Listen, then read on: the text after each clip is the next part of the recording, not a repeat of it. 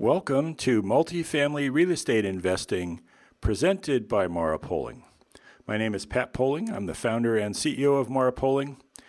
This week, happy to be with you at the beginning of a three-part series we are doing on the importance of NOI. This week, we'll be addressing what NOI is and how you calculate it and how it's related to cash and equity growth. And over the next 2 weeks, three-part series, we'll be diving even deeper into net operating income. This episode, as well as the next 2 episodes, are Podcast Plus episodes. And what that means is that in addition to the podcast that you may be listening to, and I say that because you may also be watching the Podcast Plus recording at the Learning Center at marapoling.com. Go to the Learning Center at marapoling.com, find the Multifamily Real Estate channel, and you'll find a section called Podcast Plus in which we have recordings of our podcast sessions. Now, this particular podcast has a bunch of math in it, as do the next 2 weeks. And so we wanted to make them Podcast Plus episodes so there would be companion video recordings for people to watch. So whether you're watching the video recording and participating that way, or if you happen to be listening to the podcast, I welcome you and hope that you find this content on NOI valuable. Now, we have talked about NOI on a pretty regular basis. And you're going to hear me say NOI, net operating income. NOI is what we're talking about.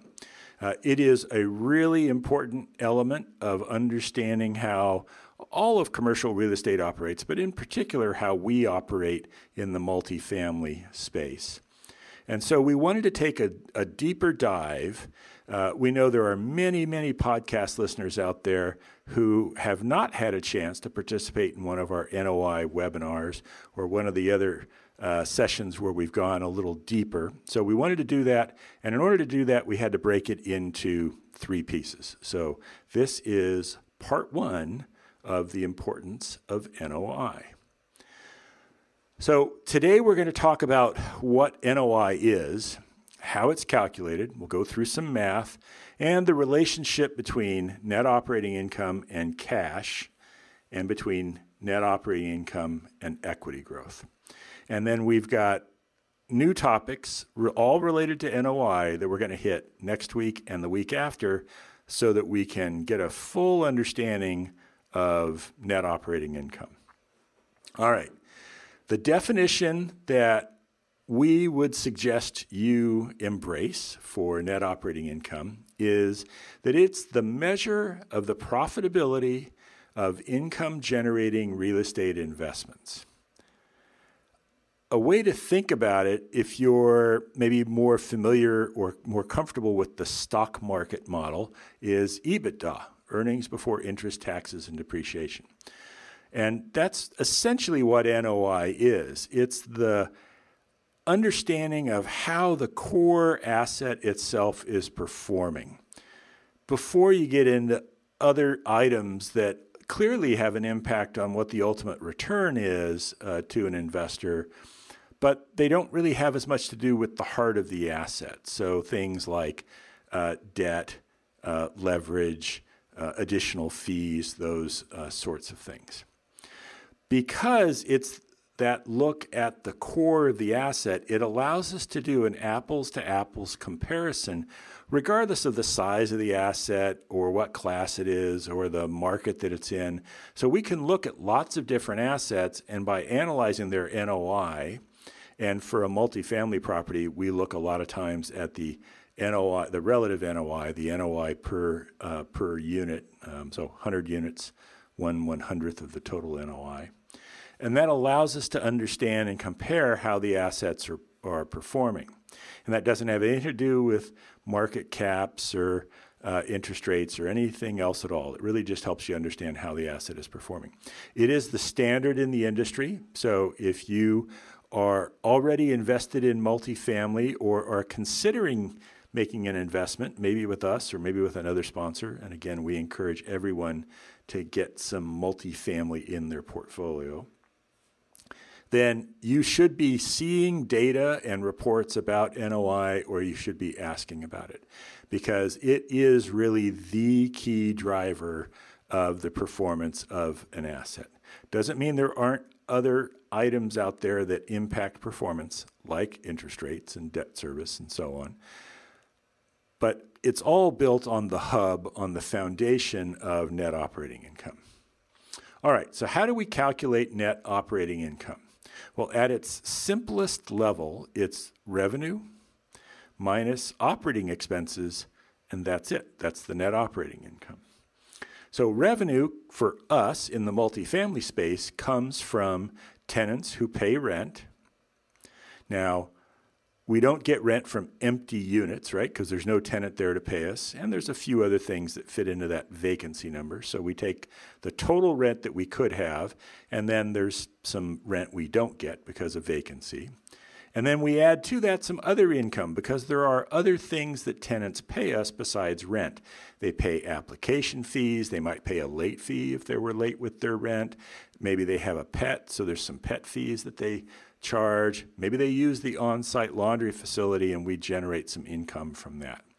You add all that up, and that's the total amount of income that we're going to receive. And then we subtract from that the operating expenses. And that's exactly what it sounds like. It's the expenses to operate the property. So this would include the salaries for the staff that are on site, the maintenance people and the folks that work in the office and process the leases and help tenants with any issues they might have.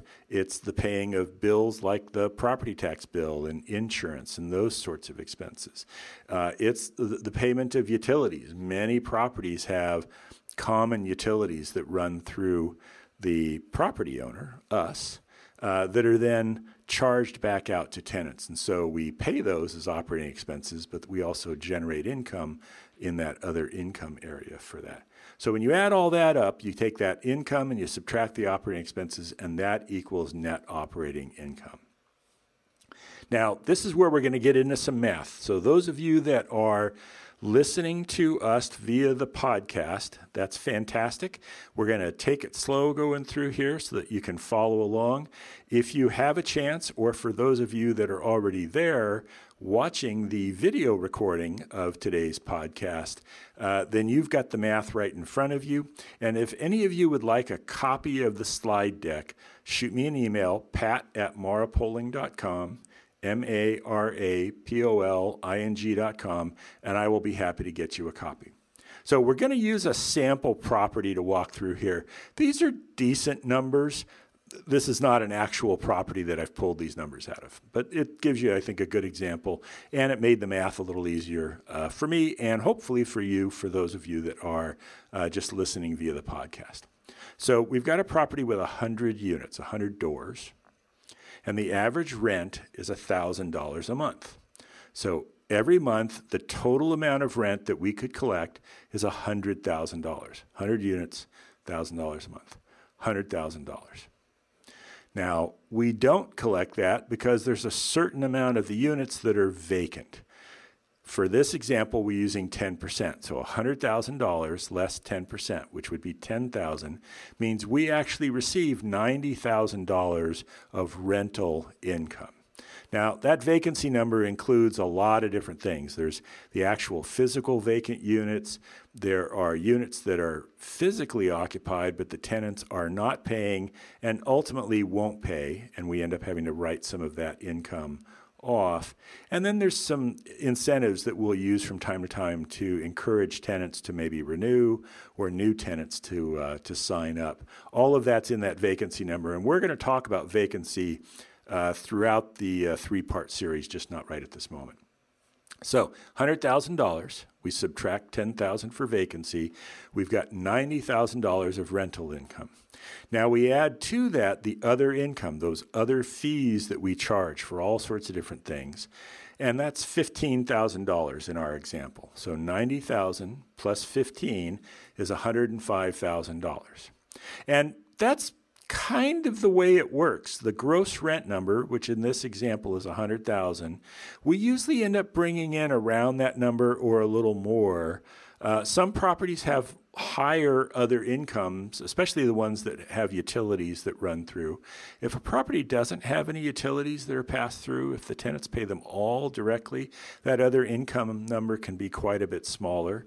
But this is a pretty good example of what one would look like. And then we spend, in this example, $55,000 operating the property, so paying those salaries and the property taxes and all those other things. So on a monthly basis, we have $50,000 in net operating income. $100,000 in gross rent, less 10% vacant, gives us $90,000. We had $15,000 in other income, so we got $105,000, and we spent $55,000 operating the property. That leaves us with $50,000 of net operating income. And we're going to just assume that that happens like clockwork every single month. Obviously, that doesn't. But let's just say that does. So on an annual basis, that's $600,000 in net operating income for this particular property. So that's how we calculate it. And one of the reasons I wanted to go through that is next week we're going to spend some time really digging into how we can drive improvements in net operating income. So obviously we have to understand how we calculate it in order to be able to do that. Okay? So NOI is exceptionally highly correlated to cash and to equity growth. As I said, there are some other factors that affect those items, but they are most impacted by NOI, and in particular, the growth in NOI. So NOI drives cash. Let's talk about cash first.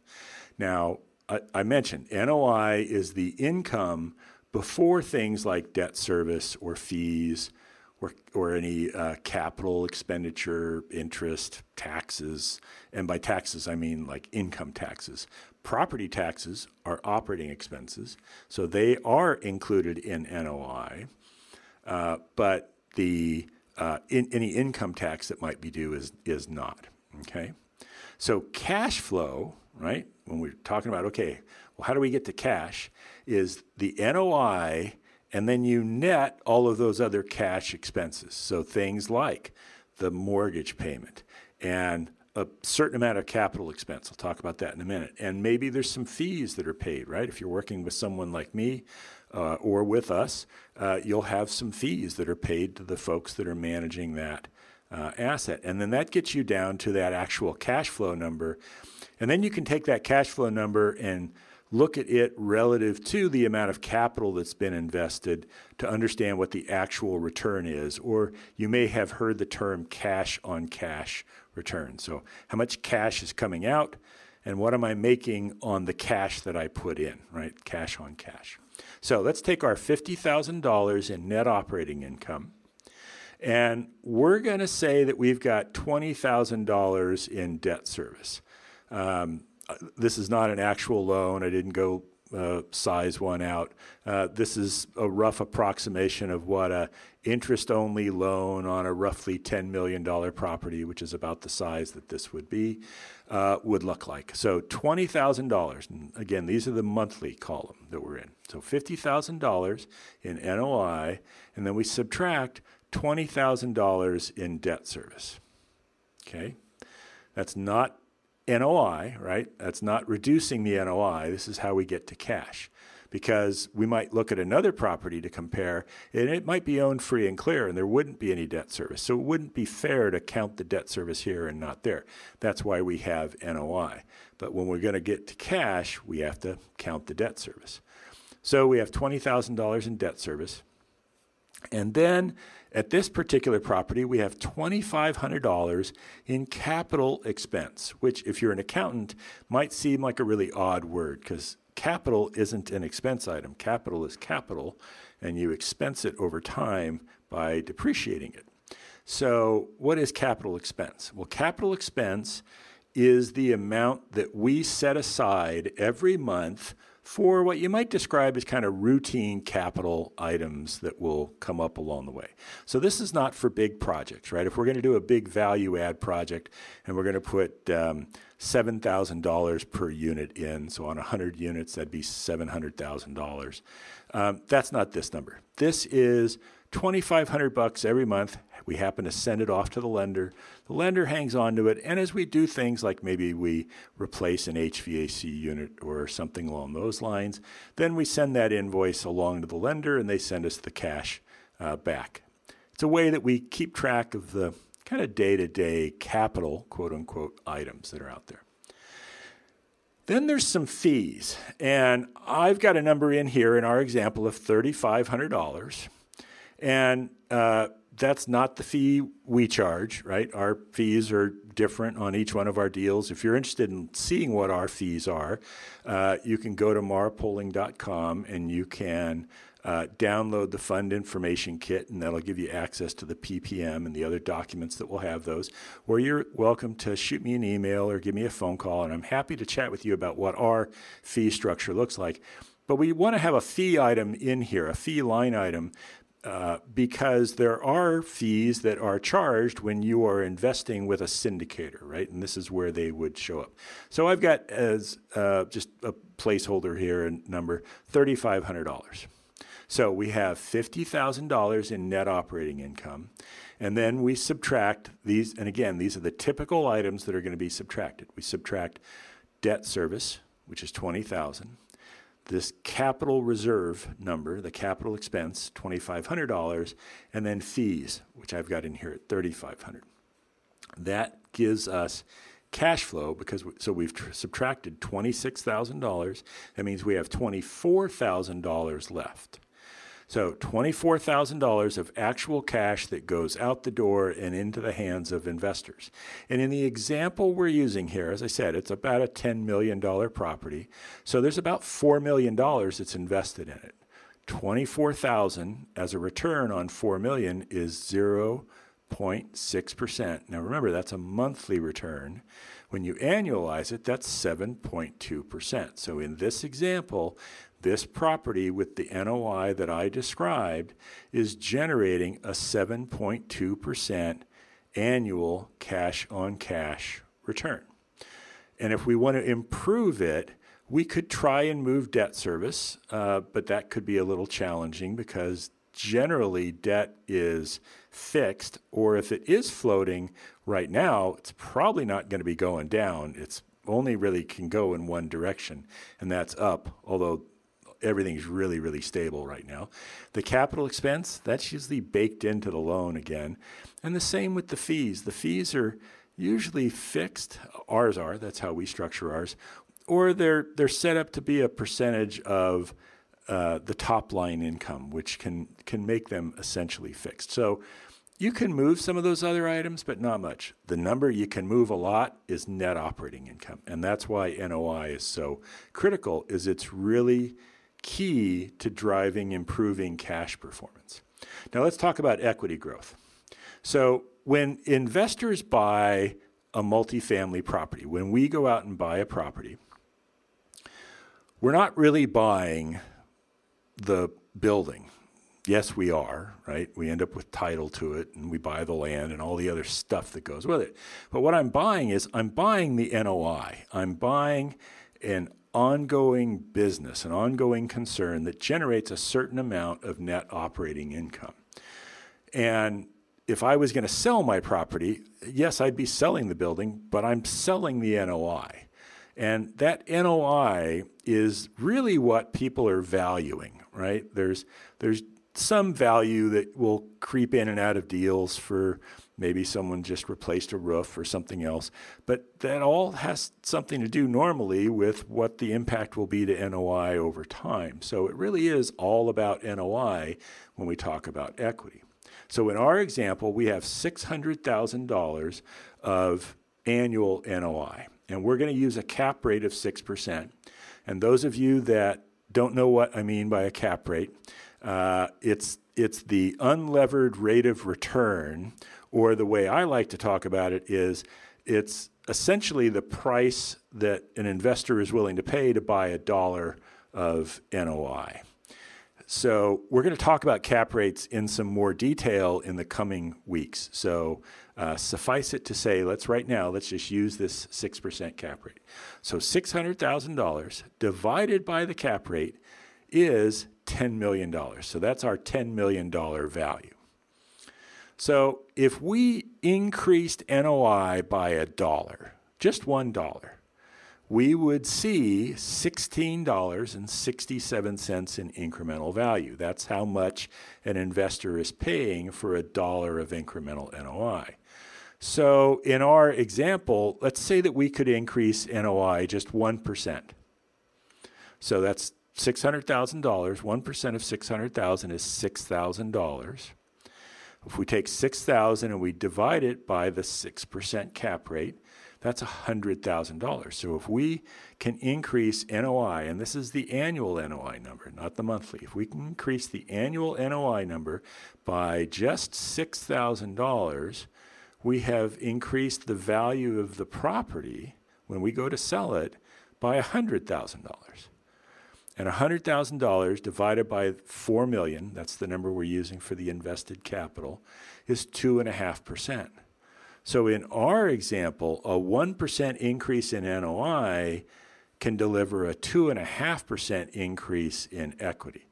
That's a lot of leverage, and I don't mean debt kind of leverage, but leverage in terms of a lot of power, a lot of strength, a lot of torque in that NOI number. That when I move NOI, I can see a really significant increase in the equity of the asset. And those two items together are one of the reasons that value add is such a positive strategy. And we are going to talk about value add, just not right now. So a quick look at cap rate. And again, we're going to talk about this more later. So like I said, investors buy net operating income. So that price for $1 of NOI is essentially the cap rate. It's an inversion of it, but essentially think of it as meaning the same thing. When the price of $1 of NOI goes up as cap rates go down. So like I said, they're inverted from each other. So I put a little chart together here, just very simply. So an 8 cap, someone's paying $12.50 for $1 of NOI. At a 7 cap, it's $14.29. At a 6 cap, which is the example we're using, it's $16.67.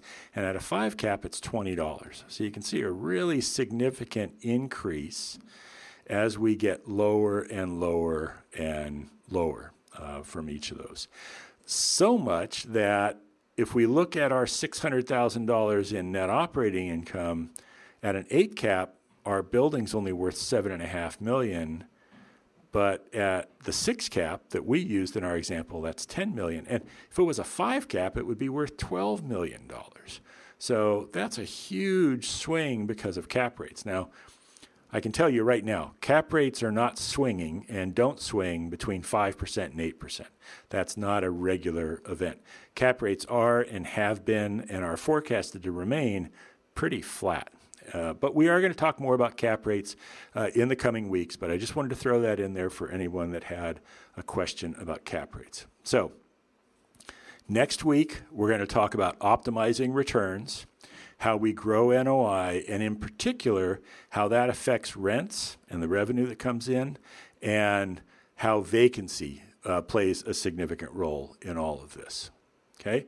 The week after that, we're going to talk about adjusted net operating income, which when we're in the acquisition process and when we're in the exit process is a real number. We're going to talk about non-NOI items. We will talk a little more about cap rates, and then we're going to talk about what's beyond NOI, what's on the other side of it. So if you want to learn more, please go to the Multifamily Real Estate channel at the Learning Center at marapoling.com, and you can watch this session and go through the math. You can email me to get a copy of the slide deck. Email me with any questions you have, pat@marapoling.com, marapoling.com. And you can also, when you go to marapoling.com, you can schedule a call if you'd like. I'd be more than happy to chat with you. So thanks for joining us, and please join us next week for part 2 of the importance of NOI on multifamily real estate investing presented by Mara Poling.